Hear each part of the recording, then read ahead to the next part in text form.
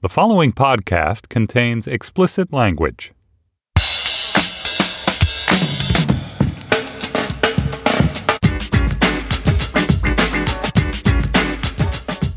Hi, I'm Stefan Fatsis, and this is Slate's sports podcast, Hang Up and Listen, for the week of May 20th, 2019. On this week's show, we'll talk about Zion and the New Orleans Pelicans, and also Giannis and the Milwaukee Bucks, though not very much, and Steph and the Golden State Warriors. Former Baltimore Ravens lineman and MIT mathematics PhD candidate John Urschel will be here to discuss his new book, Mind and Matter. Finally, Louisa Thomas of The New Yorker will help us understand the mind of Nick Kyrgios, who threw a chair and said some controversial things last week, and why that matters for men's tennis.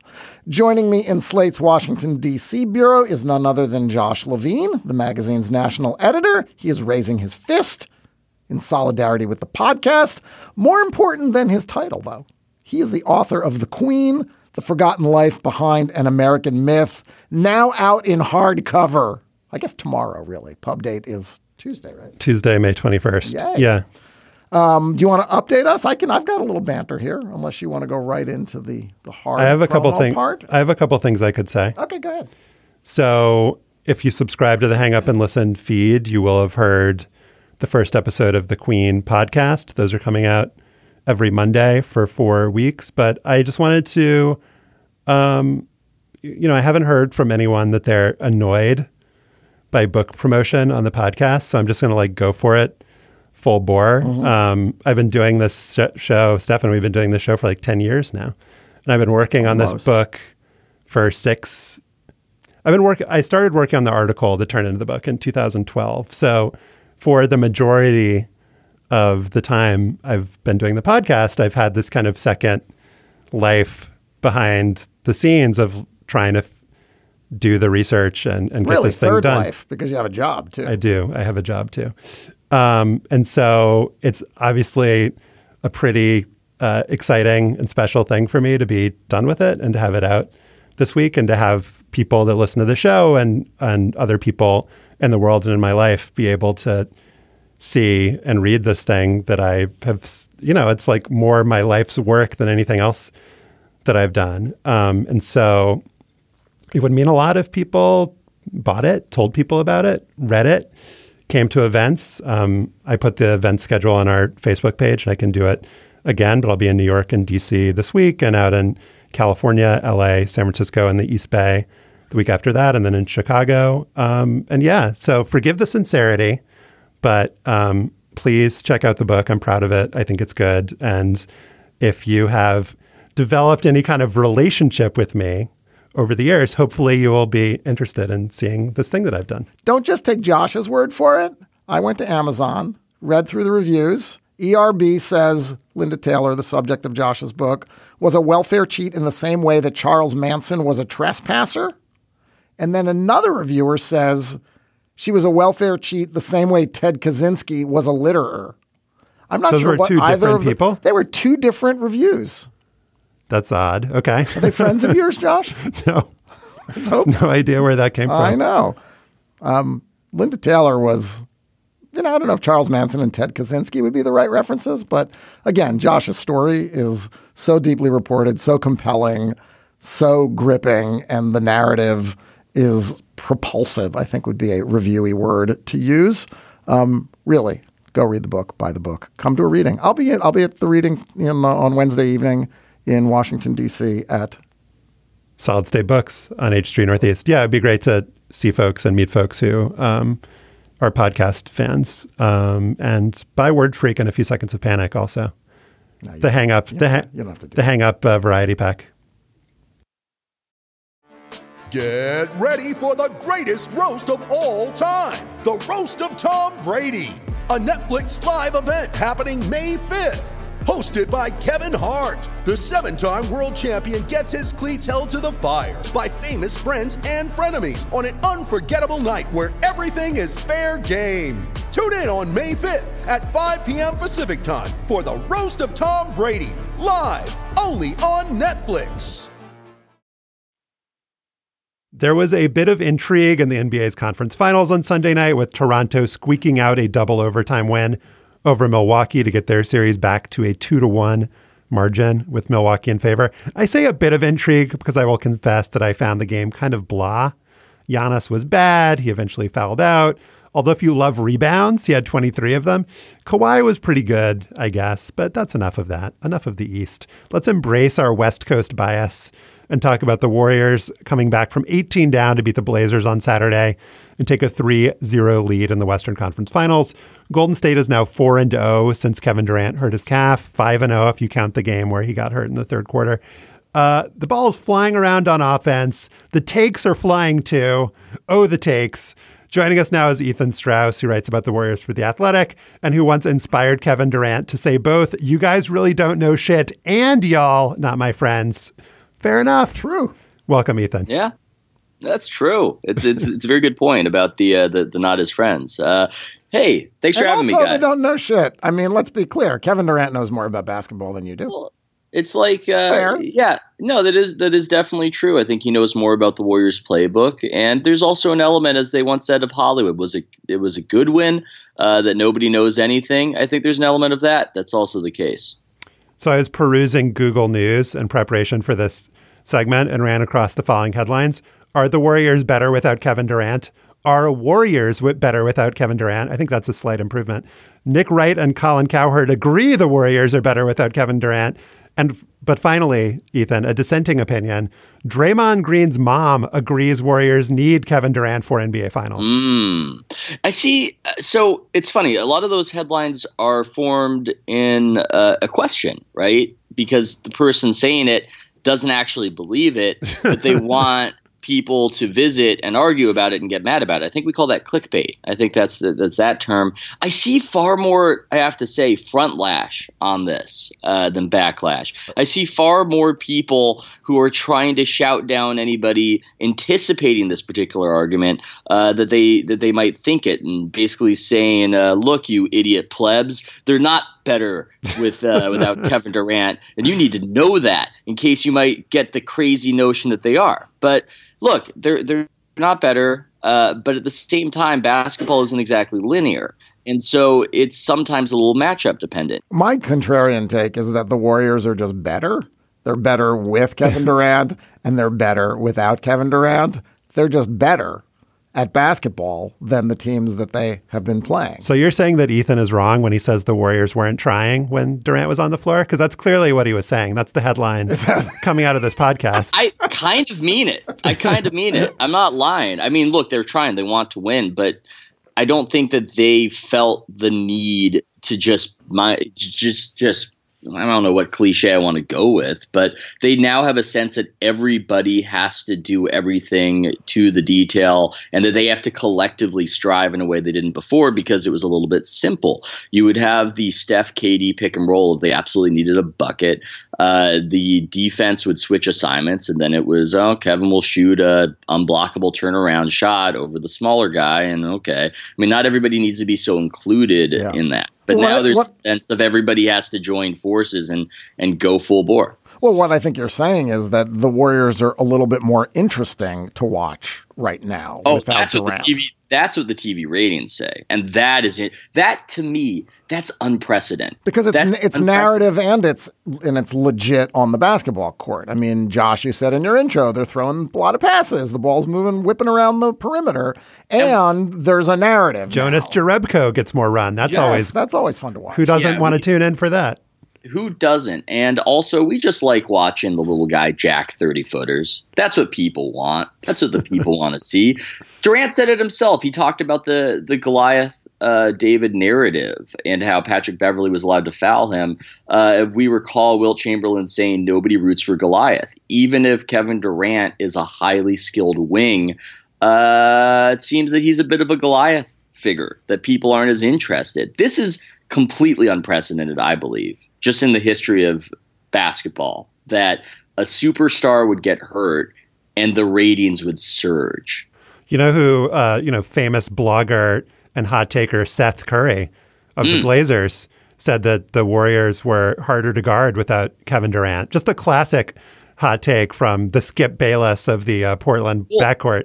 that's literally true when it comes to Seth Curry because of the switching assignments. Seth can't get on the floor when Kevin Durant is in the game.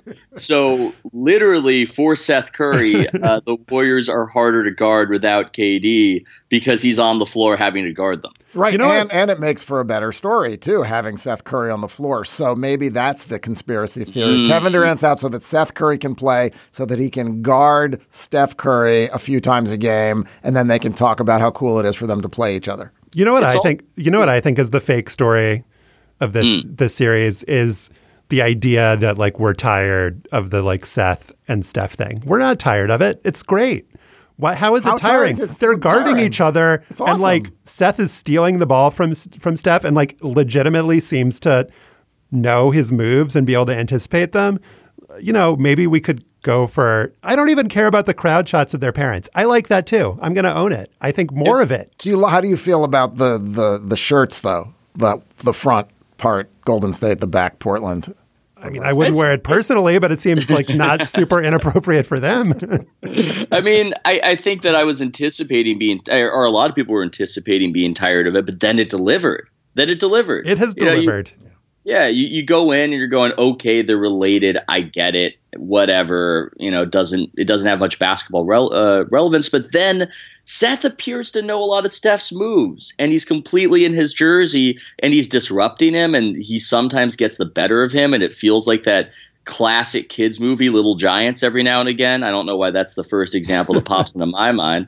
For me, I use the example from Gattaca, that 1997 blockbuster. One or the other. Did you look up the year that Gattaca was made in anticipation of making the reference? No, I remembered it because I referenced it in my article. So I was like, what year was that? And 97 was a magical year for movies, to be clear. Boogie Nights, fantastic movie. I think Titanic might have come out in 1997. Anyway, it reminded me of Gattaca because you have the two brothers. Ethan Hawke plays the normie, and then you've got the other who's been superhuman, genetically engineered. And in a climactic scene, Ethan Hawke beats his super genetically engineered brother in this game of chicken where they swim out into the ocean. And it's whoever tires out just turns back, and he beats his super brother, and his super brother demands to know why. And he tells him, hey, here's how I did it, and here's how I've done it in the past when they had this battle in the past. And it's because I didn't save anything for the swim back, buddy. I didn't save anything like you did. And I think Seth has those moments where he is just, he doesn't have to pace himself like Steph does. So he's going full bore. I said full bore earlier. I'll use it again. I don't have another cliche for that. But he's expending all his energy because he doesn't have as many responsibilities. And every now and again, he gets the better of his better brother. It's great theater. You know who else in the category of seamless transitions, you know who else has been putting it all out there for his team and for our enjoyment? Draymond Green. And is superhuman. Draymond Green. When you do that kind of transition, I keep expecting an advertisement to happen. Blue Apron. Draymond Green. Do we buy the idea that Draymond Green, the reason that he's been successful during this playoff run, is that he has a kid? He's more balanced.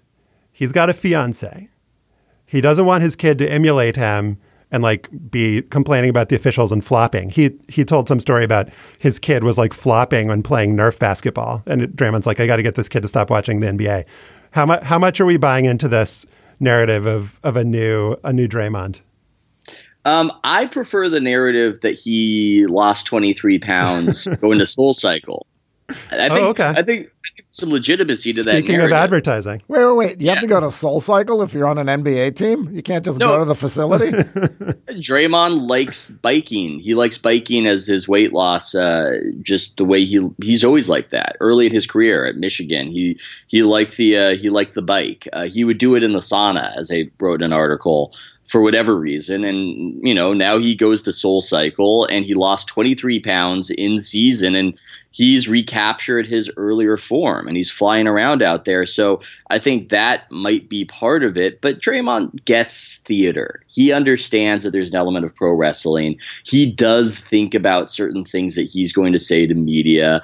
And he frames it. He frames it well. In the last game, he was framing how he encouraged Jordan Bell after Jordan Bell missed that dunk, and how he was drawing inspiration from how the video coordinator came up to him and said, Draymond, you've got a big influence on these guys. You've got to lift them up. He tells us all these stories. On the other team, there's another team that they're playing, the Blazers. Can I just say one thing very quickly about Game 3? Team, yeah. Draymond was so good. It was like absurd how good he was in that game. Incredible. Unbelievable. Yeah, the game stories like listed the stat lines, and there were like 17 numbers: 20, 14, 13, 12, 9, 7, 8, 2. I didn't even know what the last 3 or 4 were, but he did a lot of good things apparently. He was great, man. He was amazing. You wanted to talk about the other team, though. So there's a good segue. Who wasn't great would be Damian Lillard of the Portland Trail Blazers, who's having a rough time in this series. Do we believe the rib scenario? Well, did you watch the video of him having a 250-pound person fall on his ribs? So, yes, I think Damian Lillard is hurt. Kevon Looney is a name, sir. Does he weigh 250 pounds, though? I think he would. It sounds about right. So Kevon Looney falls on Damian Lillard, separates a rib, which sounds very painful. The takes on Twitter are, it's just coming out now after Lillard had a bad game. Oh, he's making excuses. Wait, maybe Ethan will correct you and say that that's not the actual take, that people just want to sound better than the take by claiming that's the take. Oh, you think? They want to morally preen. So I think the front lash take would be, I'm sick of these people who say that he did this cynically. They don't understand what a warrior Damian Lillard is, and that they would just, these couch potatoes who have never played hurt, for them to cast aspersions just disgust me. Is front lash in Merriam-Webster's? It should Stefan? be. I'm going to add it. I'm going to define that. Lillard did the predictable thing and replied to the front end backlash by saying he didn't want to make his rib injury an excuse, even though clearly, like having a broken rib, it's got to be hard to play basketball. Well, is a separated rib a broken rib? I'm just elevating it to broken. I don't know what a separated rib is exactly. Separated from what? How do we compare Lillard's separated rib to LeBron's hand after game 1 of last year's finals? Aren't all ribs kind of separated? I guess they're sort of in this liminal space between. They're separated and they're also connected. I believe that his rib is hurt. For the record, I was hearing about it before it was announced. Talking to some people in Lillard's camp. You didn't report it? Well, what? I'm hearing about it. You don't actually have the complete proof. I don't know. I'm not going to go up to him and just rap him on the rib and say, "Hey, okay, he reacted. He flinched. Let's run with it." Right. You're just wanted to let us know that he knew before we did. That's all. No, I do think it's I think it's relevant though, because there's the braggy part of I'm in the know and you plebs aren't. Yeah. So there's that there's that aspect, but there's also just the aspect of, I don't think that this was any kind of cynical message control. This is something that people were whispering about before and talking about before. And based on how he played, I believe it. And also maybe there's just an element of attrition and the 7-game series before. Yeah. There's a heavy load on Lillard. All right, let's talk about Zion. And we'll hear it in a second, but I instructed Ethan that he needed to come prepared with the take. So we'll hear what that is momentarily. But here are my bullet points on the Pelicans winning the lottery. Number 1, the sense of I'm just like teeing up Ethan repeatedly here. Maybe this is front lash. I actually don't think this is front lash, but the entitlement of Knicks fans who, with a 14% chance to win the lottery, are disappointed. Not only disappointed, outraged, feel bereft, like something was taken from them, that they didn't get the number 1 pick in the draft, is just like the most Knicks thing that's ever happened. This franchise that has never accomplished anything. It's like the most high opinion. Well, not accomplished anything in my lifetime. Sorry. Thank you. Just has the highest opinion of itself and like the world's greatest arena, like all this shit. It's just like, go away, Knicks, number 1. Number 2, as sports fans, we have to be hypocritical. There's no other way to watch and enjoy sports. So on the one hand, I can sit here and say the draft is bad players should be able to pick where they want to go. But also Zion should definitely go to New Orleans. And people are saying you shouldn't go to New Orleans because it's not a big enough market. Just go to hell. Zion, go to where you're drafted. You'll have a great time. These are my draft takes. There's just something funny about you shouldn't go to New Orleans because you think of New Orleans so often in a tourism context. It's not a big enough market. You shouldn't visit New Orleans. It does seem like it'll hurt his earning potential, like from a marketing perspective. Oh, it certainly will. It's it's so sad, but the food mecca of America happens to be its basketball Siberia. Oh, I don't know. I think if Giannis can get those Hulu commercials wearing those flip-flops, Zion's going to get something.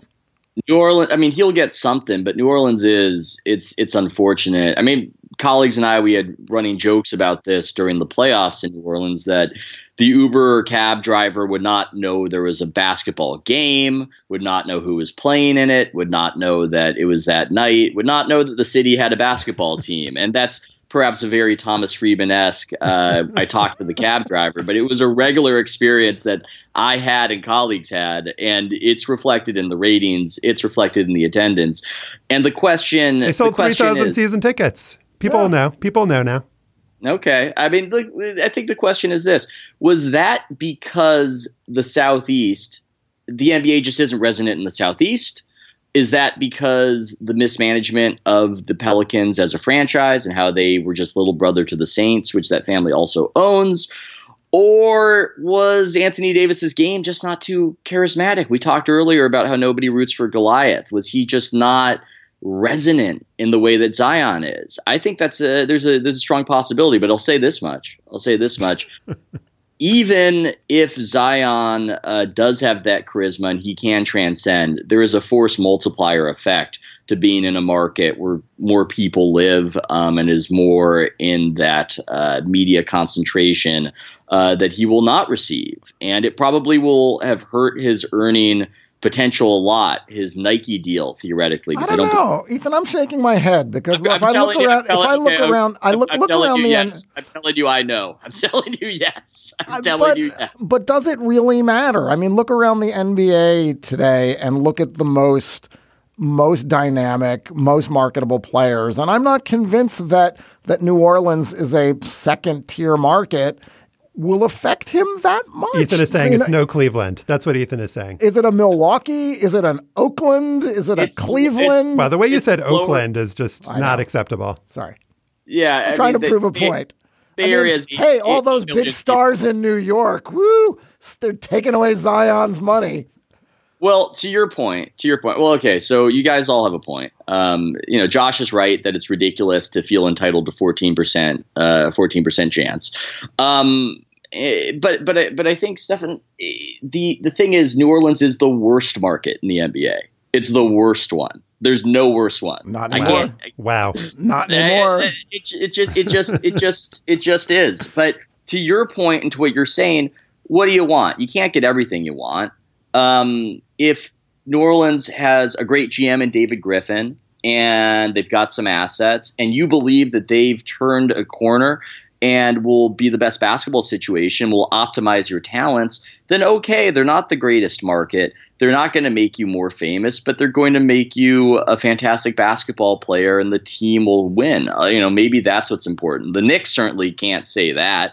Or at least can't say that definitively. So it wouldn't be the craziest idea to say, hey, I'm going to roll with the better basketball situation in a smaller market than the big market that will make me more immediately famous. But look what they did to Porzingis. Well, I mean, also consider the Clippers in the Sterling era. That was the worst run franchise in the league. And you could go there to this huge media market and just nobody would know who you were. So there's a counter example there too. And like Danny Ferry refused to go to the Clippers when they drafted him and he went to play in Italy because that franchise sucked so badly. Yeah. And I want to make a point about New Orleans and, that's your area, Josh. I think people get a little confused sometimes because it's so world famous as a destination, but it's very small. Like not a lot of people live there. And I think that's part of it. You just don't have a lot of people there. And then you're sharing the market with the unbelievably popular Saints and then LSU. It's just a tough basketball market. it's just a tough basketball market. Yeah, see that passion? It's hard to compete with that passion. It's been an issue for the NBA. After the 1990s, they tried to expand in the Southeast, and it just hasn't really worked out. Well, they also tried to. That there was a sense that they were going to take the franchise away after Katrina, which would have looked very bad, and so they. And there's also a sense that that it's been horribly mismanaged for the last 5 years. That could change, no? I feel like that's an exaggeration, how badly it's been mismanaged. Like David Griffin has come in and immediately won the lottery. So great job, David Griffin. But they also like hired Aaron Nelson from the Suns, who's known as the best trainer, medical guy in the league. They also like hired a GM under Griffin. So they have that. If you're looking for a good trainer, NBA prospects and free agents, New Orleans is your destination. No, but it seems like they are. Even if you don't agree that it was horribly mismanaged, I think you can agree that it seems like they are going to be a quote-unquote first-class organization now. Well, and that's the point, isn't it? I mean, they're going to be a first-class. They've done a better job on the management side. They've won the rights to draft Zion Williamson. And, there's a name we haven't mentioned in the 7 minutes we've been talking about this, and that's Anthony Davis. Yeah, he's still going to leave. He's still going to leave? I think so. What are you hearing? What are you hearing? Give us your when you overhear about Lillard's rib. What else aren't you reporting, Ethan? What else aren't I saying? No, guys, come on, don't be crazy. I only retroactively tell you that I knew. I don't tell you what I know beforehand. That kind of thing gets me yelled at by people like Kevin Durant. Who wants that? It's always better after the fact. To condescend to the public. That's the way to go with it. Look, I think the expectation is that Davis still wants out, but when the decision rests within the mind of one guy, you never quite know.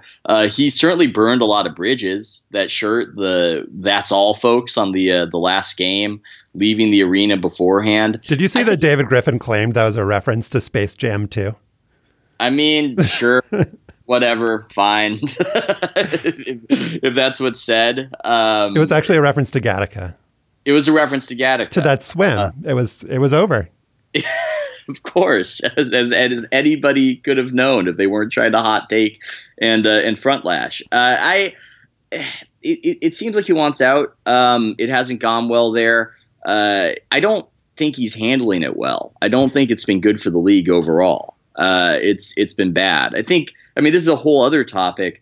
I'm all for player empowerment. It's great. It's fantastic. But sometimes you wonder if this level of movement is good if you have one guy doing it who has the gravitas and stature of a LeBron James. I don't know if the NBA can afford dozens of people doing this. I think that's a thought I had in relation to the Anthony Davis experience and trying to get in on pre-agency, as it were. I think that's enough coinages for one day. Wait. But the unanswered question is, does having Zion increase the chances that Davis will stay? I don't understand why. I don't understand what's going on in his head, obviously.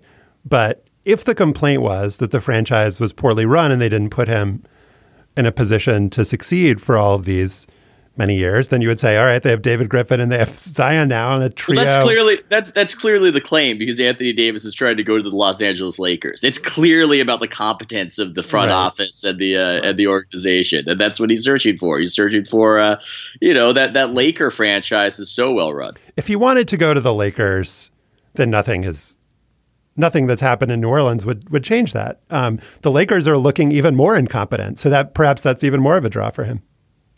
A lot of these guys, they seem to be, and I don't know Davis, so who knows what motivates him. It does seem like there's a little more focus on the brand, and there's a little bit more of a focus on brand anxiety. Maybe that's just us fetishizing the past and romanticizing the past, but there does seem to be this sense players, even in good situations, want to upgrade, and they want they want to get more famous, and it seems to be causing a lot of tension on these teams. And in situations where you wonder why, what's even the point of trying to leave, a situation like Boston with Kyrie, where they seem to be in a pretty good spot and have some young players and a bright future, there's still a sense of this isn't good enough, and it's become widespread. Ethan Strauss writes for The Athletic, he does know shit and he is our friend. Aw. Thanks for having me, guys. Thanks, Ethan. Apple Card is the perfect cashback rewards credit card. You earn up to 3% daily cash on every purchase, every day. That's 3% on your favorite products at Apple, 2% on all other Apple Card with Apple Pay purchases, and 1% on anything you buy with your titanium Apple Card or virtual card number. Visit apple.co/card calculator to see how much you can earn.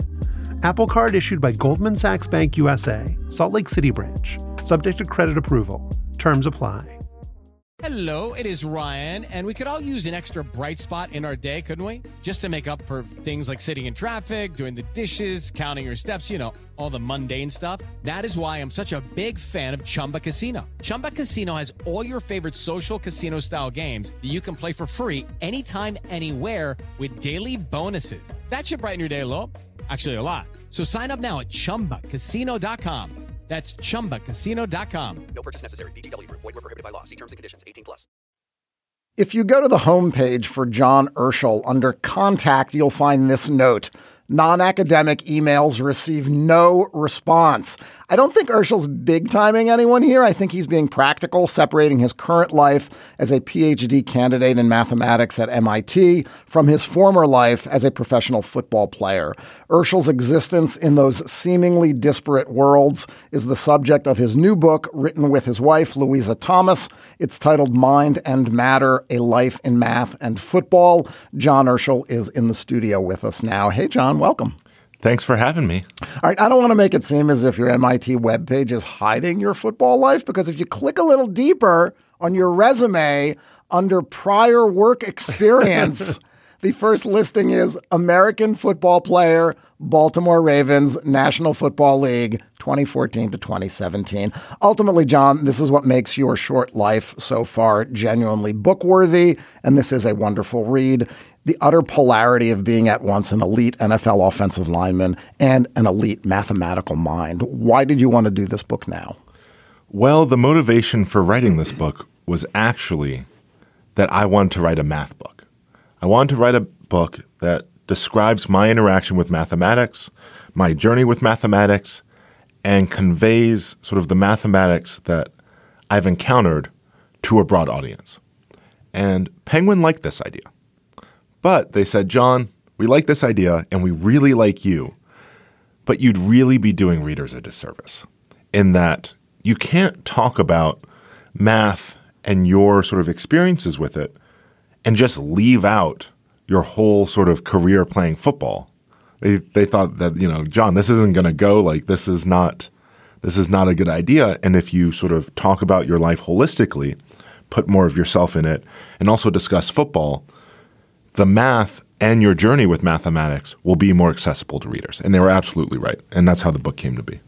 So there's a story about how when you were at Penn State, a math professor took an interest in you, gave you a book which sparked your interest. And one of the really fascinating things that brings up is how, when you're a football player, you were noticed by so many people in so many different ways at so many different times. And there was really no chance that you were going to get missed or passed over as a football prospect. But with a math thing, it just seems like a totally chance thing where one person noticed you, decided that you had talent. And that just opens up a wide universe of questions about how we select for people for various fields and why in this country and in the world, I guess. And as you put it in the book, no one in high school ever called MIT or Princeton's math departments and told them to recruit me. Yes. And while that might sound or seem ridiculous, I'm attempting to make some sort of point here. I wasn't an underachiever in math. In fact, in my high school, I was the strongest math student. I was some quarters I would get 100. So we didn't do A, B, and C. We did, numbers. I would go a whole sort of quarter of the year without getting a single thing wrong on a single homework, a single quiz, a single exam. And it's worth pointing out here that your father put you in a college calculus class when you were in 8th grade. Yes. You were predisposed to this. Your mind worked this way from a very young age. Yes, and I always learned math at home through workbooks and through reading, and And yeah, I mean, everyone just saw that I was really good at math, and they said, okay, that's good. We don't have to worry about him. And it wasn't until this college class where this professor, he just noticed that, wow, this kid has a unusual aptitude for this. Let me take him under my wing. And with football, you, as I said, were noticed and seen earlier and more frequently. Do you feel like that there's a lesson there for how we, deal with people who are academically gifted, or does that not scale just because of the way we think about sports and the way that it works in our culture? It's just like so different. It is so different, but at the same time, I think there's a lesson we can take away from this. And I wrote a New York Times op-ed sort of related to this, and the main idea is that a little bit of motivation and a little bit of telling a young person that they can aspire to be something and showing them something that they can be can go a long way. So me, for instance, I was good at math, ever since I was little. And as crazy as this sounds, I had no clue what a mathematician was until that professor picked me out of that class and introduced me to mathematical research and showed me what it was he did and really sort of opened my eyes to this profession I didn't even know existed. What I like about the way you structure the book is that you don't take the obvious path of conflating football and math. But thematically, John, it's kind of hard to avoid the parallels because there are parallels. And I think you allude to them at different points in the book. They both are about sort of trying to make order out of chaos, trying to make sense of the world. And I think the point that you really latch onto is that both football and mathematics sort of reveal the constant uncertainty in life and in these professions. Mm-hmm. Yeah, I agree. There's definitely parallels there. I think these parallels are very abstract, and though they do certainly share things in common, I wouldn't say that the things they share in common are the shared things that brought me to them. I have to admit that although, like discussed in the book, there are some tenuous sort of overlap. What brought me to football was, first of all, my father played football, and this is what introduced me to it, but just me loving hitting people, simply put. And what brought me to math was me loving solving problems, solving puzzles, figuring out why. I love how you just gently told Stefan that he was wrong, but it was like so polite that you almost didn't even notice that you were just totally wrong, my Stefan. original point was that he doesn't try to create these false just giving you shit. No. I understand that. So can you tell us the name of one of your papers? Yes. I'll tell you the name of my first paper, Instabilities in the Sun-Jupiter Asteroid Three-Body Problem. This was the paper that was a result of the professor who sort of noticed me in this class. His name was Vadim Koloshin. He took me under his wing. This is at Penn State. At Penn State, and that paper was the result of the research project he gave me. And so the reason I bring that up is that, and I'm sure, I think that you'll agree with me, that a lot of times in a sports context, when people will ask you to name a paper, they'll do it and say like, I don't know what any of those words mean, or like, man, like I got a, F in math. And that's just a huge pet peeve of mine, the kind of like anti-intellectualism in so much sports commentary. You'll see it during games where announcers will talk about how they were really dumb in school when they're talking about a player who got A's. I'm wondering if that bugs you, and I'm wondering if you encountered a lot of that anti-intellectualism, not just when you're going on this circuit, but when you were actually in locker rooms. No, this is a great question. I have to say, casual sort of viewers, or listeners rather, will be shocked to find how many bright people there are in the NFL. That NFL locker rooms have a surprisingly large amount of generally intelligent people who like to think about things. And Yeah, so Stefan says this all the time. yes. I mean, this was one of the biggest takeaways from my experience in an NFL locker room. These guys are smart, and offensive linemen think that they're the smartest people in that locker room. So that is true. But I will say that often the way that the media portrays me or has portrayed me has been in a light that sort of says, wow, look at this person. This is just crazy. He's so good with numbers. He's writing papers that we can't pronounce. They don't put you on a continuum with other players. Yes. It's like they just say a data point that's outlier way off. wow, he's just so far out here.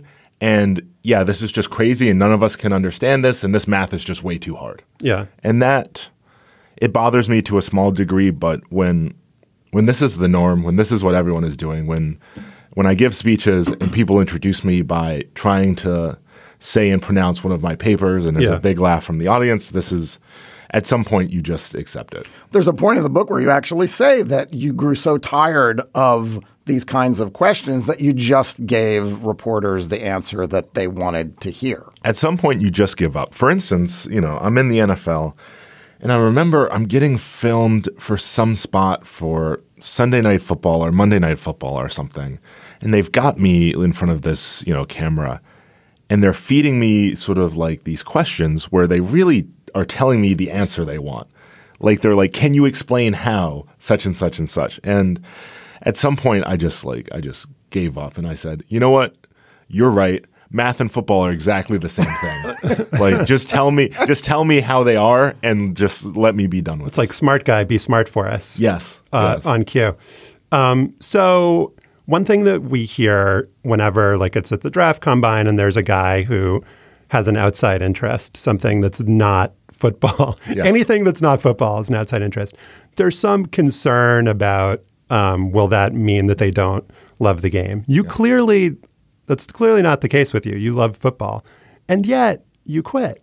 So does that validate the idea that if somebody is super passionate about something that isn't football, that maybe there should be a concern? That's a great question that I did start thinking about. And I have to say, maybe yes. Maybe yes. When I came into the league and people were asking me these questions, I was insulted. I thought, no. I love football. Football is coming first right now. You don't need to worry about this math thing. And it turns out they were right. I was wrong. I have no problem admitting this. I was absolutely wrong when I came into the league. Yeah. By your second or third year in the league, you are full on committed to math. During the season, you are taking class. You're sort of corresponding at MIT and at Penn State. Yes. You then in the spring go to Boston and begin your full load of coursework and PhD work. How on earth did you do that? I mean, how did you compartmentalize the very different and very demanding aspects of these two professions? I'm going to give our listeners some advice. Don't do this. Do not do this.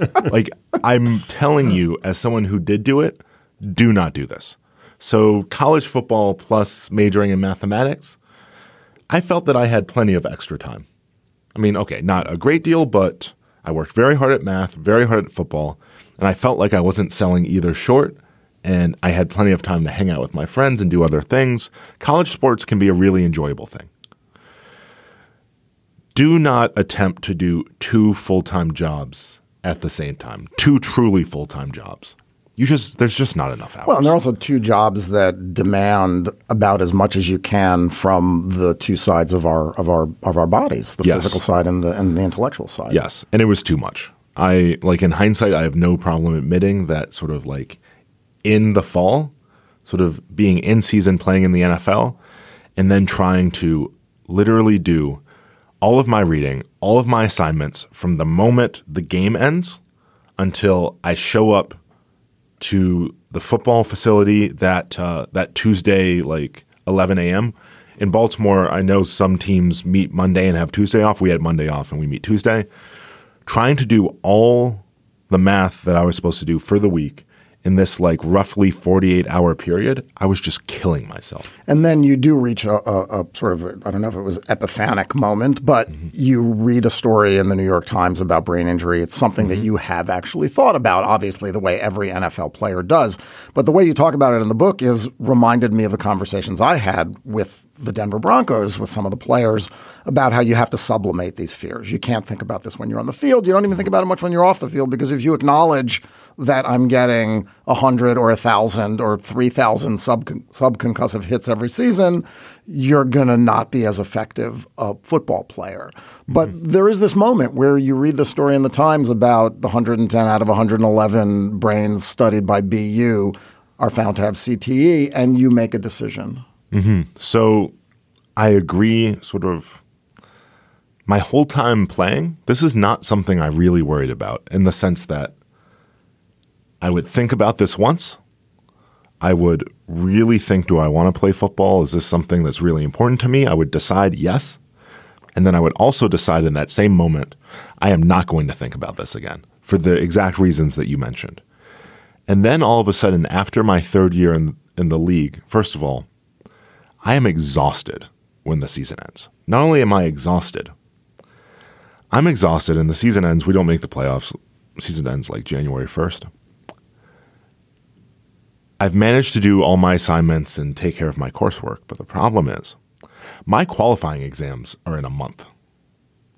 And so now I have to like study 3 sort of mathematical subjects at a very, very high level and sort of cram what like most MIT PhD students spend a whole semester doing in a month, because sort of I wasn't doing all I was supposed to be doing in the fall with respect to math, because, okay, I'm in season in the fall. Football, I'm obviously doing everything I'm supposed to be doing, and math, I'm doing what I can. And while I could do my assignments, I was not preparing for my qualifying exam. So then sort of the month after that was just, I would lock myself in a room with a chalkboard and lots of pieces of paper, and I would spend about like 14 to 15 hours a day just like going through this stuff and learning this stuff. And so I make it to my qualifying exam and I pass it and I'm very happy, and I am just exhausted. And I'm happy to be at MIT and I'm loving the math I'm doing, but I'm just thinking, do I really want to play another season? So I did computer science in college, and like you, I like the problem-solving aspect of it, but I found it very socially isolating. And math is a very solitary, or can be, I think, a very solitary pursuit, and football is the opposite of that. Has that been a huge adjustment for you, and how do you deal with that shift from being in such a team-oriented activity to something where you're by yourself? And is it sort of different from the way other retired team players articulate that? Because they go through the same sort of withdrawal of the bond and the locker room and the camaraderie. Yes. I have to say, I actually went through that withdrawal at a strange time. I went through that withdrawal when I left college football, when sort of I left Penn State, where I'm playing with all of my best friends in the world. Like, legitimately, if I name like my 3 or 4 best friends, these are all guys I played with, where we're hanging out together, we're going to practice together, we're watching film together, we're having dinner together, and it's just so close. That is something I really missed when I got to the pros. And I have to say, once I left the pros, the sort of level of camaraderie that I felt in professional football, this is not something that I really missed. I mean, this is it pales in comparison to at least what it was like at Penn State. And you were at Penn State at the time of complete turmoil, when the Sandusky scandal broke, when Paterno was forced out and died. Yes. You talk about college football as being this amazing, life-changing experience for you, and yet at the same time, other people see Penn State as the example of everything that's wrong with college sports, and how we exalt football to such a degree that we could allow the sexual abuse to happen unchecked because the school was so successful that people just looked the other way. Like, how do you reconcile those two things? This is a great question. And I didn't realize how dangerous of a thing this is until I was there at Penn State. And what do I mean by this? Well, I'm there, and I don't really know Jerry Sandusky. I mean, this guy retires in like 2001. But all this stuff comes out about him, which is clearly true. This man is capable of convincing people who at the time I considered, and to some degree, I suppose, I still consider normal, reasonable people like you or I. He's managed to convince some of these people that he is still innocent to this day. And they truly believe that. That's apart from the reaction to the scandal, though. You were there, the blowback fell on players and coaches and the program and the university. Yeah, but this blowback, I mean, was insignificant, as you write in the book, in comparison to what happened. I understand. Yes, it affects us. Yes, it's bad. Were the NCAA sort of sanctions too heavy?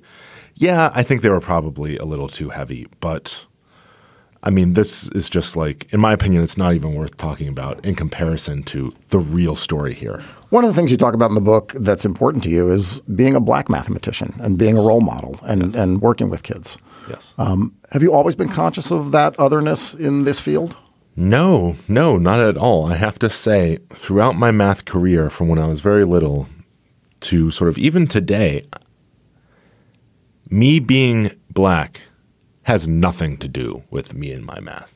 It has had no effect on my experiences, no effect on sort of my mathematical identity. But I've come to realize more recently that I am very much the exception here, and that this is not the norm, and that it's much more normal for young African-American would-be mathematicians to feel discouraged in many ways, to feel discouraged because they look at a field and they look at, let's say, all the top American mathematicians, at Princeton and MIT and, wherever, and they don't see any African-American mathematicians, and they wonder why. And they're in sort of classes with very strong students, often who have had some form of privilege. And I don't mean this in a bad way. I mean in the sense that they find themselves in classes with kids who have been doing, International Math Olympiad, have had access to high-level mathematical training for many years, and they feel like they're already behind the eight ball because they get in these classes, let's say at MIT, and they have all these other kids in the class who know everything, who know all these things, and they feel like their upbringing and their education was insufficient, and they already feel behind the eight ball. And this is a really isolating thing, paired with the fact that you feel like you're the one person who's very behind everyone else, and you're the one person who looks different. And so I've counseled young African-American would-be mathematicians, and it's a real issue. And it's not one that I experienced, and I would say it's largely because, one, I didn't do my undergrad at MIT, and two, my whole life, my experience with mathematics, my learning experience with mathematics has been a very personal one. It's been extremely personal in the sense that it's just me and mathematics, no one else. Just about everything I've learned sort of in math, I've learned from a book. Me sitting by myself with math, sort of wrestling with it, interacting with it, and it's very much a personal, enjoyable experience, whereas other students who sort of are more outward-looking and they learn math sort of from a classroom environment, they're much more susceptible to things like this. John Urschel is the author, with his wife Louisa Thomas, of Mind and Matter, A Life in Math and Football. Thank you, John. Thanks for having me. Can you set the stage a little bit so people understand what happened? In 1969, 14 black student athletes were kicked off their university's American football team for planning a show of support against racism. We were really protesting our treatment on the field. Amazing Sports Stories from the BBC World Service tells their story. We became brothers that day when you did that to us. We made a change. Fighting for what we deserve. Search for Amazing Sports Stories wherever you get your BBC podcasts.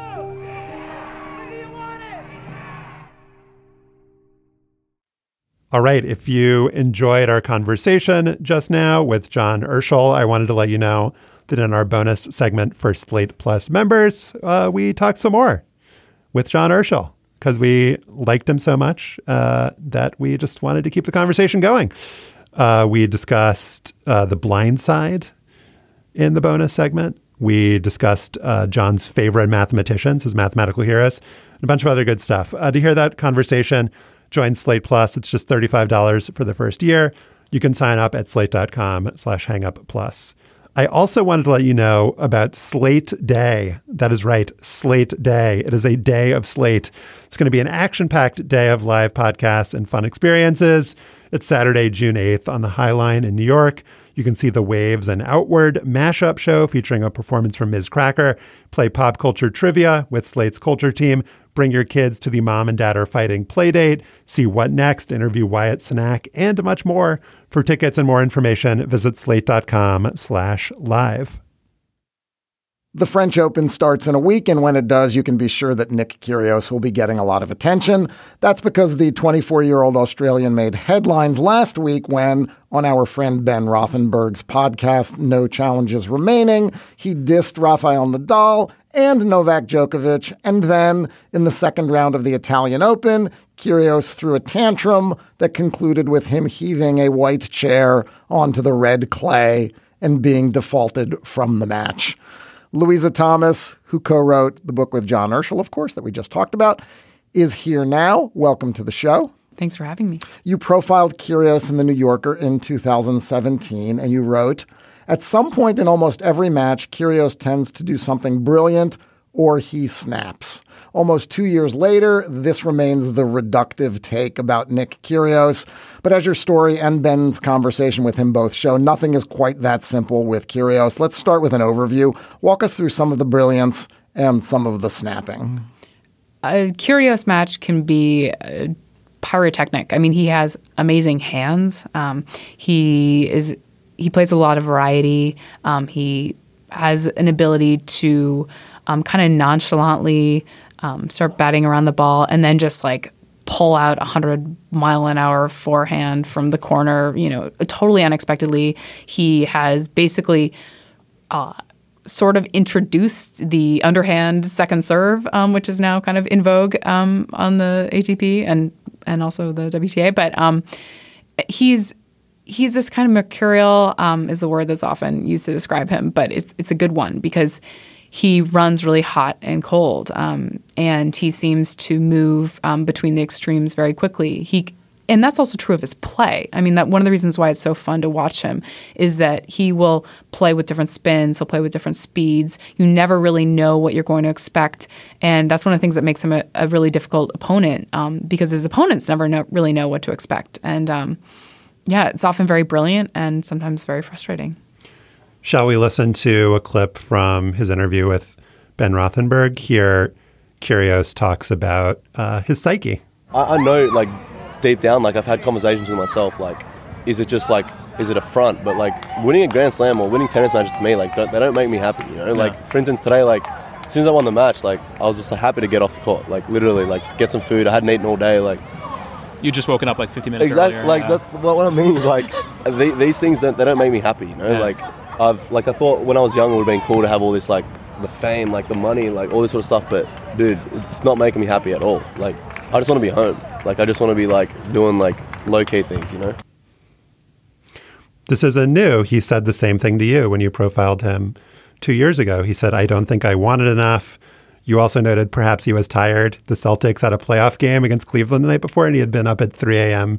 to watch. But the question for me is, does he have extraordinary self-knowledge, or does he have no self-knowledge at all? Is he being honest with himself? I think that's really the multi-million dollar question if you're talking about sponsorships and, tournament winnings, because I think sometimes you can listen to him and think, wow, this person is incredibly self-aware and the entire tennis community is trying to read, has these very kind of predictable narratives. Either he's this incredible talent who just is really immature and will realize someday that he's been given this great gift and has a responsibility to it and will learn this work ethic and become this great champion. Or he's this kind of, bratty kid who really is a front and he doesn't really know what he's got and doesn't appreciate it and is bad for the sport and et cetera. I tend to fall on the he actually is quite self-aware side of the spectrum. He will cop to not really knowing himself. That's one of the indications to me that he actually is pretty self-aware. I got to say, listening to Ben's podcast was really the first time I'd heard Kyrgios speak at length, and I felt he was completely genuine. Yeah. Just like you said. I mean, I don't feel – I mean, obviously he's genuine if he's willing to sort of trash other players and sort of talk about the dark places, which he also mentioned when you talked to him 2 years ago, that the dark places that tennis takes him. But I don't think we appreciate enough as observers of sports what Kyrgios is saying and how true it is. I mean, this is actually a very mundane observation about high-level sports. Like ask an Olympian, ask your husband, John Urschel. It is monotonous. It is repetitive. It can be enervating. It can be boring. It can be intellectually unstimulating. And the most successful athletes, the ones who don't wind up as all-time greats, people that just carve out good careers or long careers, are either so driven that they don't care, that they don't get to the pinnacle, or they find ways to sublimate these natural frustrations with this line of work. I mean, maybe Kyrgios is just articulating what we should all accept as totally normal, that it is weird to be a professional athlete and be able to go through the mental, emotional, and physical process that's required of you. I think the frustration a lot of people have is that they're willing to accept that, but then why is he on the court? If he really doesn't want to play tennis, right, why is he playing tennis? Why is he, kind of wasting not only his own time, but maybe, the stadium full of people who bought tickets. I am not one of those people. I enjoy watching him play because, I enjoy his game and it's, a little bit different. But it can be miserable for fans when he's tanking. Oh, absolutely. Yeah. It can be totally miserable. And you're paying to watch it. I mean, it's and he can sound very, frustrating when he's like, I don't owe these people anything. Right. And you're like, well, actually you do, because you're going to take a check at the end of the day. And that check is, paid for by the people who bought those tickets. So he has a really good record against Federer, Nadal, and Djokovic. I think he's 6-6, which is, kind of peerless on the current tour. He beat all of them in his first attempt. And the thing that is so interesting about him is that all the things that you said are true, Stefan, but sports is really good at weeding out people who act like Nick Kyrgios, who don't practice, who don't care, who have talent, and who don't work to build it and maintain it. And he is so good. And I think that there's a tendency for people to exaggerate and say that people who had unfulfilled promise are like the best that they've ever seen. But when people like, I think it was Paul Annacone in your piece, people who would know when they say he's the most talented player to come around in a decade or two, I think I believe them, and I think they're being sincere, because how could you not be to be as good as he is and not give a shit? And so the questions that people ask about why don't you just quit, he is able to build this life for himself of lazing around and hanging out with his friends and his dogs by virtue of making a lot of money playing tennis. And he can make a lot of money playing tennis, not giving a full effort. And so that, I think, is the thing that's hard to reconcile for people. There's a really good reason for him not to quit. Well, but let me jump in there and say that it might not just be that he'd rather be hanging out with his dogs. I mean, it's dangerous to be trying to psychoanalyze an athlete that you don't know. Oh my God. It's like he is the person in the world that I most want to psychoanalyze. Of course. And you want to know why. There's got to be something there. I mean, most people's natural drive and ambition who have this kind of talent is to like crush the opposition and to make Tsitsipas look like, roadkill.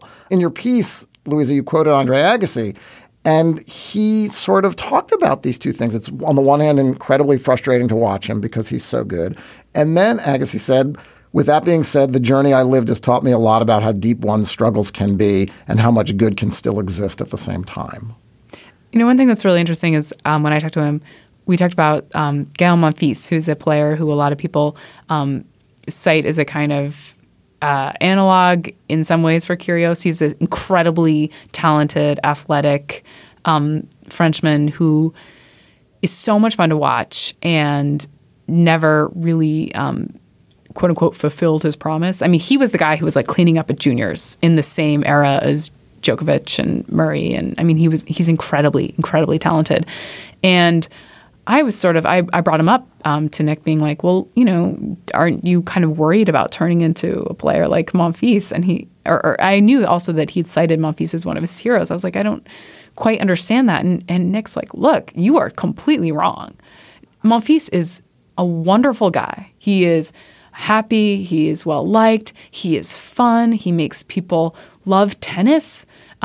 He is this person who he walks into a room and he makes like the room, you know, better. And I want to be exactly like that. I want to be happy. Like, I don't want to be Roger Federer. You know, I want to be Monfils. And people cannot accept that. And you can either say he's in denial, and a lot of people do, and a lot of people probably still do. You can say that he's delusional. You can say that he's setting his sights, you know, too low, or you can say that actually that's a really kind of brave thing to say in a sport that values you know, the end result over everything else. You know, but it is, I thought it was an interesting thing to say. All right, blinking siren alert for dime store psychoanalysis. But a couple of things. When I was making the point about whether he was being genuine or not, I think to just be a little bit more clear on that, one theory and a thing that you wrote about and that Ben asked him about is that he puts on this front of not caring because he's afraid of what would happen if he tried his hardest and he didn't win, that would just be psychologically crushing. I don't know if that's true or not, but that's just something to throw out there. The other thing is there's a real chicken and egg issue here because it seems totally plausible to me that he wouldn't be happy doing anything. Like a lot of people are, you know, just not happy people. Like it's not an unusual phenomenon among among human beings. And so is tennis the thing that makes him miserable, or is he a miserable person who happens to play tennis?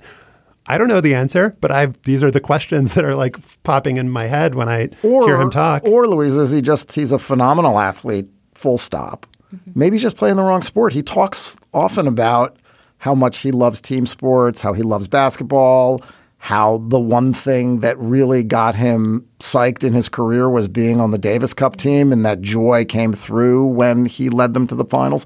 I mean, people are different. Maybe it is just the wrong thing. And he is here because he started doing this when he was 8 and he showed tremendous talent.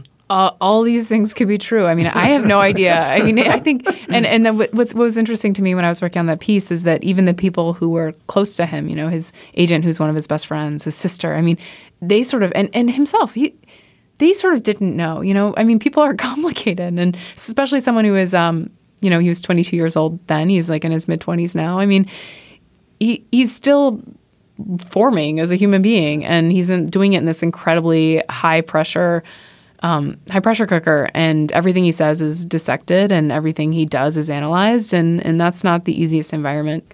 All right, let's finish up by listening to one more clip from Ben Rothenberg's interview with Kyrgios on the No Challenges Remaining podcast, and folks should listen to the whole thing. It's really, really fascinating. As you can tell, we're fascinated by it. Here is Kyrgios talking about Rafael Nadal. He's my polar opposite, like literally my polar opposite, and I don't like. And he's super salty. Like every time I've beaten him, he always, when he wins, it's like, it's fine. You know, he won't say anything bad. Like he'll credit the opponent. Like he competed well today. He was a great player. But then as soon as I beat him, it's just like he has no respect for me, like my fans, like, and I'm like, and no respect to the game. And I'm like, what are you talking about? Like I literally played this way when I beat you the other previous times, and nothing changed. Like nothing changed. When you beat me in Rome here a couple years ago, nothing changed. I was the same person. So a couple of things there that are interesting. Number one, just the fact that he's talking about one of the top players in this way. They're usually talked about with such reverence. And he was, I think, even more, I think he was kind of, I don't know if cruel is the right word, but salty is the word. He was like mean about Djokovic. He was mean about Djokovic. Like talking about how Djokovic just wanted people to love him and the kind of desperation. And he has there. It's actually worth noting that he has a mean streak. I mean, because he can be incredibly generous and funny and kind. And he actually has or at least when I was working on the story, he had a reputation of being a really good guy despite these kind of flagrant exceptions. But and he is incredibly generous toward Federer in this podcast. Yeah, and there was the thing that he did during a match with Stan Wawrinka where he said that, somebody banged his girlfriend and that was like gross and he rightfully got, he got suspended for that. But back to the Nadal comment. So I think Nadal is his opposite because Nadal is known as this grinder and this a guy who's like has the mentality to be able to go out and treat every day like it's the most important thing that's ever happened. But what it's telling, I think, that what Kyrgios is focusing on there is that he thinks like Nadal's not genuine, that he's two-faced, that this front that he puts on of being like magnanimous and being the like polished guy that he is in the press isn't real. Then again, I would kind of be pissed if Nick Kyrgios beat me too. Like in that match, in the match, he was totally salty. I mean, that was just one of the funny things is that in some ways the reaction to his comments are sort of they were all predicted in the course of that podcast. I mean, I thought Ben did a really great job of of kind of setting up the frame for which it was going to be received because everything he said was very candid and everything he said was. The world sort of like screamed about. And people were very upset that he had the gall to say something, not necessarily that what he was saying in some cases was so offensive. I thought his comments about Stefanos Tsitsipas were more interesting because the way he framed his relationship with Tsitsipas, obviously, the way he described Tsitsipas is that he's so focused and so locked in and so into his own world, whether you think that world is weird because he's posting, beefcake selfies or not, that he feels as if he's just not human enough. He's just not chill enough. He doesn't want to hang enough. And Ben actually says to him, dude is like posting YouTube travelogue videos. Like who wouldn't want to hang with that guy? I know. I thought actually Ben did a really nice job actually in that moment because, he was sort of on the one hand calling for more personality, more differences, more sort of, fly your own flag. And then he was sort of being like, that guy's really weird. And Ben was like, look, dude, like what do you want? Right. Exactly. And I think Ben actually said, you should like this guy. Why don't you play doubles together? Yeah. And then he was like, okay, I'll play doubles with him. He said, I'll play doubles with him. But then I can't talk to him. Look up in the locker room and say hello first. Yeah. So, he's a complicated guy. Louisa Thomas profiled Nick Kyrgios in The New Yorker in 2017. She's also the co-author with John Urschel of Mind and Matter. Louisa, thanks for coming on the show. Thanks for having me. And now it is time for After Balls. We didn't ask John Urschel about this, but as you all know, NFL teams ask some really dumb questions at the combine of college seniors who are entering the draft or college juniors who are entering the draft. In his book, Urschel says that one team asked me to list everything I could do with a paperclip. I don't know. How many things can you do with a paperclip? Pick a lock. Put some papers together. Get a SIM card out of a cell phone. Get a SIM card out of a cell phone. That's good. Yeah. Battery out of something. Similar operation. Use it to build a bomb. Uh-huh. I mean, see, if you were an NFL... From MacGyver, I haven't done that myself. If you were a GM and the player said you could use it to build a bomb, would that be the right answer? I think the right answer is use it to gouge out someone's eye. Or testicles. Exactly. Thank you, Stefan. Josh, what's your paperclip? Oh, it's going with paperclip. I like it. There is a micro genre of stories, books, and documentaries about middle-aged white guys who, as part of a midlife crisis, try to train themselves to dunk. Dan Ingber wrote about this for New York Magazine in 2015 in a story headlined The Dunk Quest, Why Old Dudes Want So Badly to Jam, noting the existence of blogs and articles with such titles as I Will Dunk, Quest to Dunk, One Man's Quest to Dunk, The Dunk Quest, and Unfinished Business. Dan wrote, "It's a funny fact of the Dunk Quest literature that its heroes never really grapple with the meaning of their stories. No one seems to notice, for example, that other guys have made the same attempt, that they're not the first or only ones to set out on this journey. Nor do they acknowledge that their search for manly glory has an underlying racial code, that the Dunk Quest's everyman or average Joe is always white." These wannabe dunkers are not alone in their basketball-related questing, and I want to identify another group, also men, also white, also on a hoops-related journey. These men are older, and they want to perfect the art of shooting free throws. There's Bob Fisher from Centralia, Kansas, who, according to John Branch's 2012 New York Times article, has labeled 3-ring binders with names like grip strength, range of motion, stance, and movement variability, and filled them with photographs, diagrams, and equations. There's Ted St. Martin, a California dairy farmer, who, according to Sports Illustrated, believes the shot should have a high arc. The shooter's motion should be produced from the waist up. The proper stance for righty is with the right toe at the line and the left foot angled comfortably behind. Vice versa for a lefty. And there's Tom Amberry, another Californian, who says it's all about focus and concentration. A free throw takes 6 seconds, and you can't think of anything else during those 6 seconds. You have to put all other thoughts out of your mind. The dunk quest typically ends in failure due to small hands and or inability to jump. The free throw quest, unsurprisingly, usually ends in success, and that success is very often extraordinary. Amberry, who died in 2017, made, why don't you guess, Stefan? How many free throws? What's his record for most free throws he made in a row? I'm going to go with 722. 2,750. According to stories at the time, he didn't stop because he missed, but because the gym he was shooting in kicked him out. 3 years later, St. Martin set the record that still stands, 5,221 in a row. And then there's Fisher, who I mentioned before. He goes for speed. He has the record 50 free throws in a minute. That doesn't seem like that many. They could beat that, I'm sure. Another thing they have in common is a desire to teach Shaquille O'Neal how to shoot free throws. Shaq did actually have a free throw guru for a time, a guy named Ed Palubinskis, who played at LSU in the 70s and was the leading scorer in the 76 Olympics when he played for Australia. But according to SI, former LSU basketball coach Dale Brown felt St. Martin, the guy who made 5,221 in a row, could solve his Star Center's free throw futility. Shaq was a 58% shooter from the line during his years in Baton Rouge, but Brown was unable to have St. Martin tutor the All-American big man due to NCAA bylaws.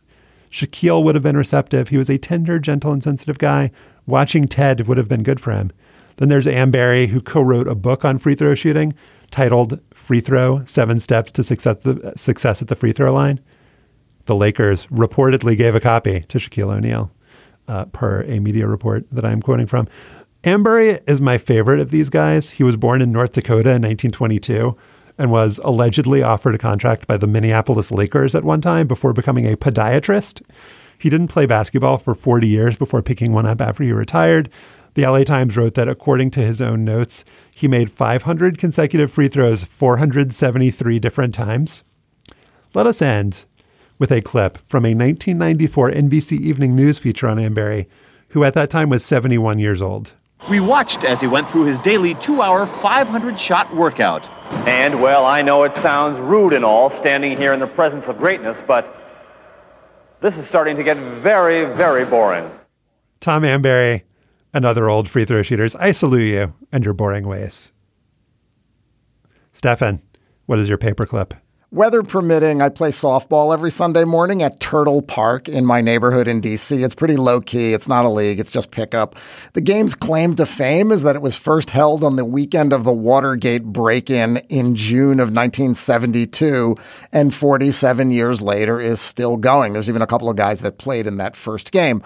I won't say going strong because it's been a trying season so far. Our numbers are down. A few regulars have switched from old man softball to old man hardball.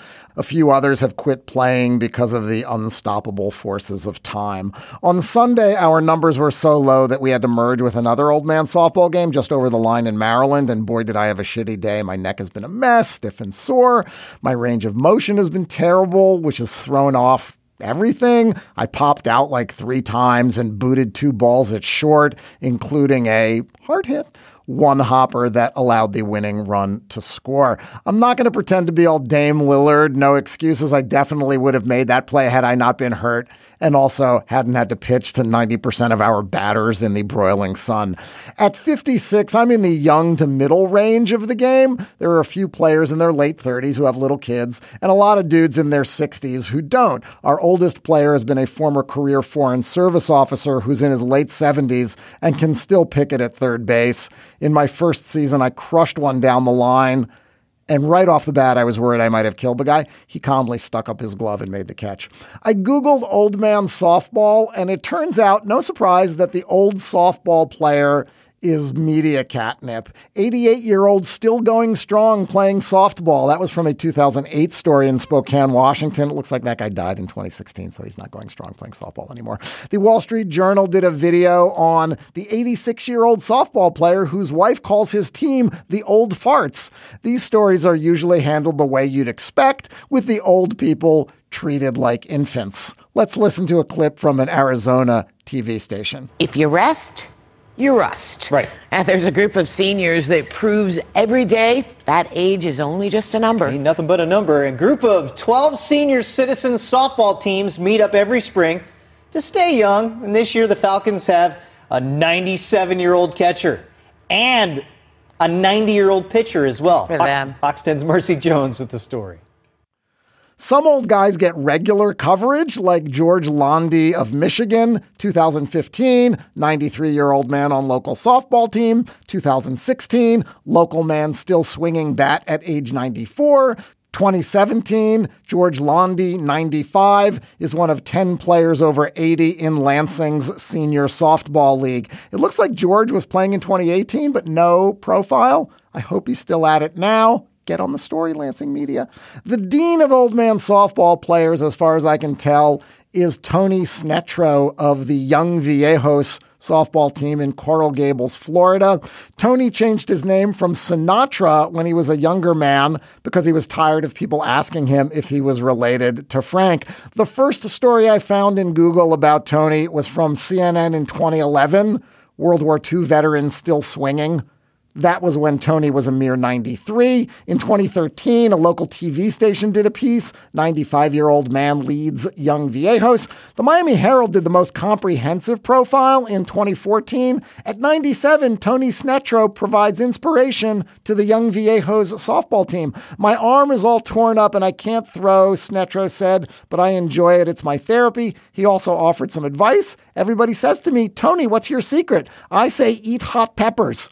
I've been eating hot peppers almost every day. I grew them in the garden. I eat the crushed red peppers.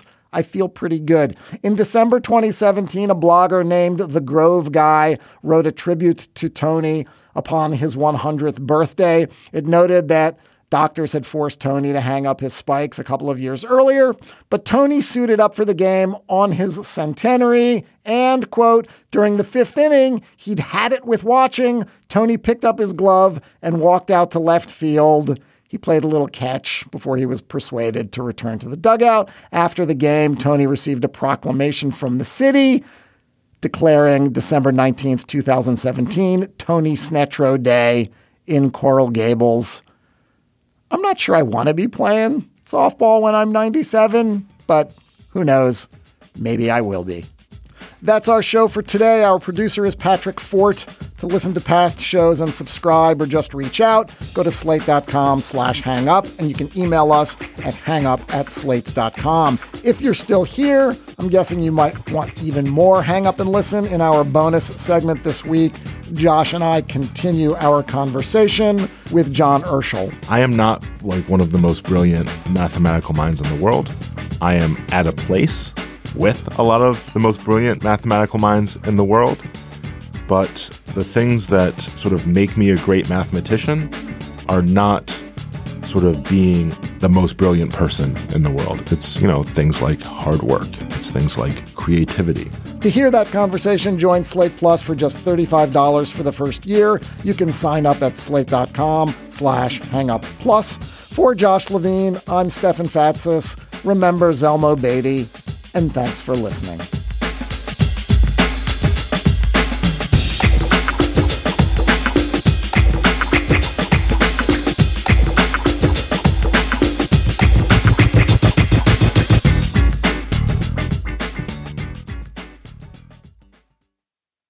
Lucky Land Casino, asking people, what's the weirdest place you've gotten lucky? Lucky? In line at the deli, I guess? Aha, in my dentist's office. More than once, actually. Do I have to say? Yes, you do. In the car before my kids' PTA meeting. Really? Yes. Excuse me, what's the weirdest place you've gotten lucky? I never win and tell. Well, there you have it. You can get lucky anywhere, playing at LuckyLandSlots.com. Play for free right now. Are you feeling lucky? No purchase necessary. Void where prohibited by law. 18+. Terms and conditions apply. See website for details. Hi, this is Dahlia Lithwick, host of Slate's legal podcast, Amicus. If you're listening to this show, you might be interested in Amicus's live show that we're hosting in Washington, D.C.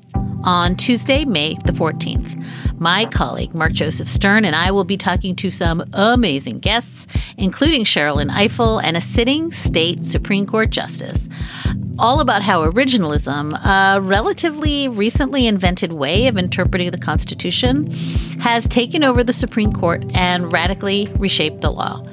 It's been doctrinal rocket fuel for the conservative legal movement and facilitated the rolling back of abortion rights, the expansion of gun rights, and the obliteration of the separation of church and state. And as another wildly consequential Supreme Court term careers to its end, the court's originalists are on a tear. But there's something you can do about it, and we hope you'll join us in D.C. on May 14th to explore the possible pathways out of the current situation. Go to slate.com/amicuslive for tickets.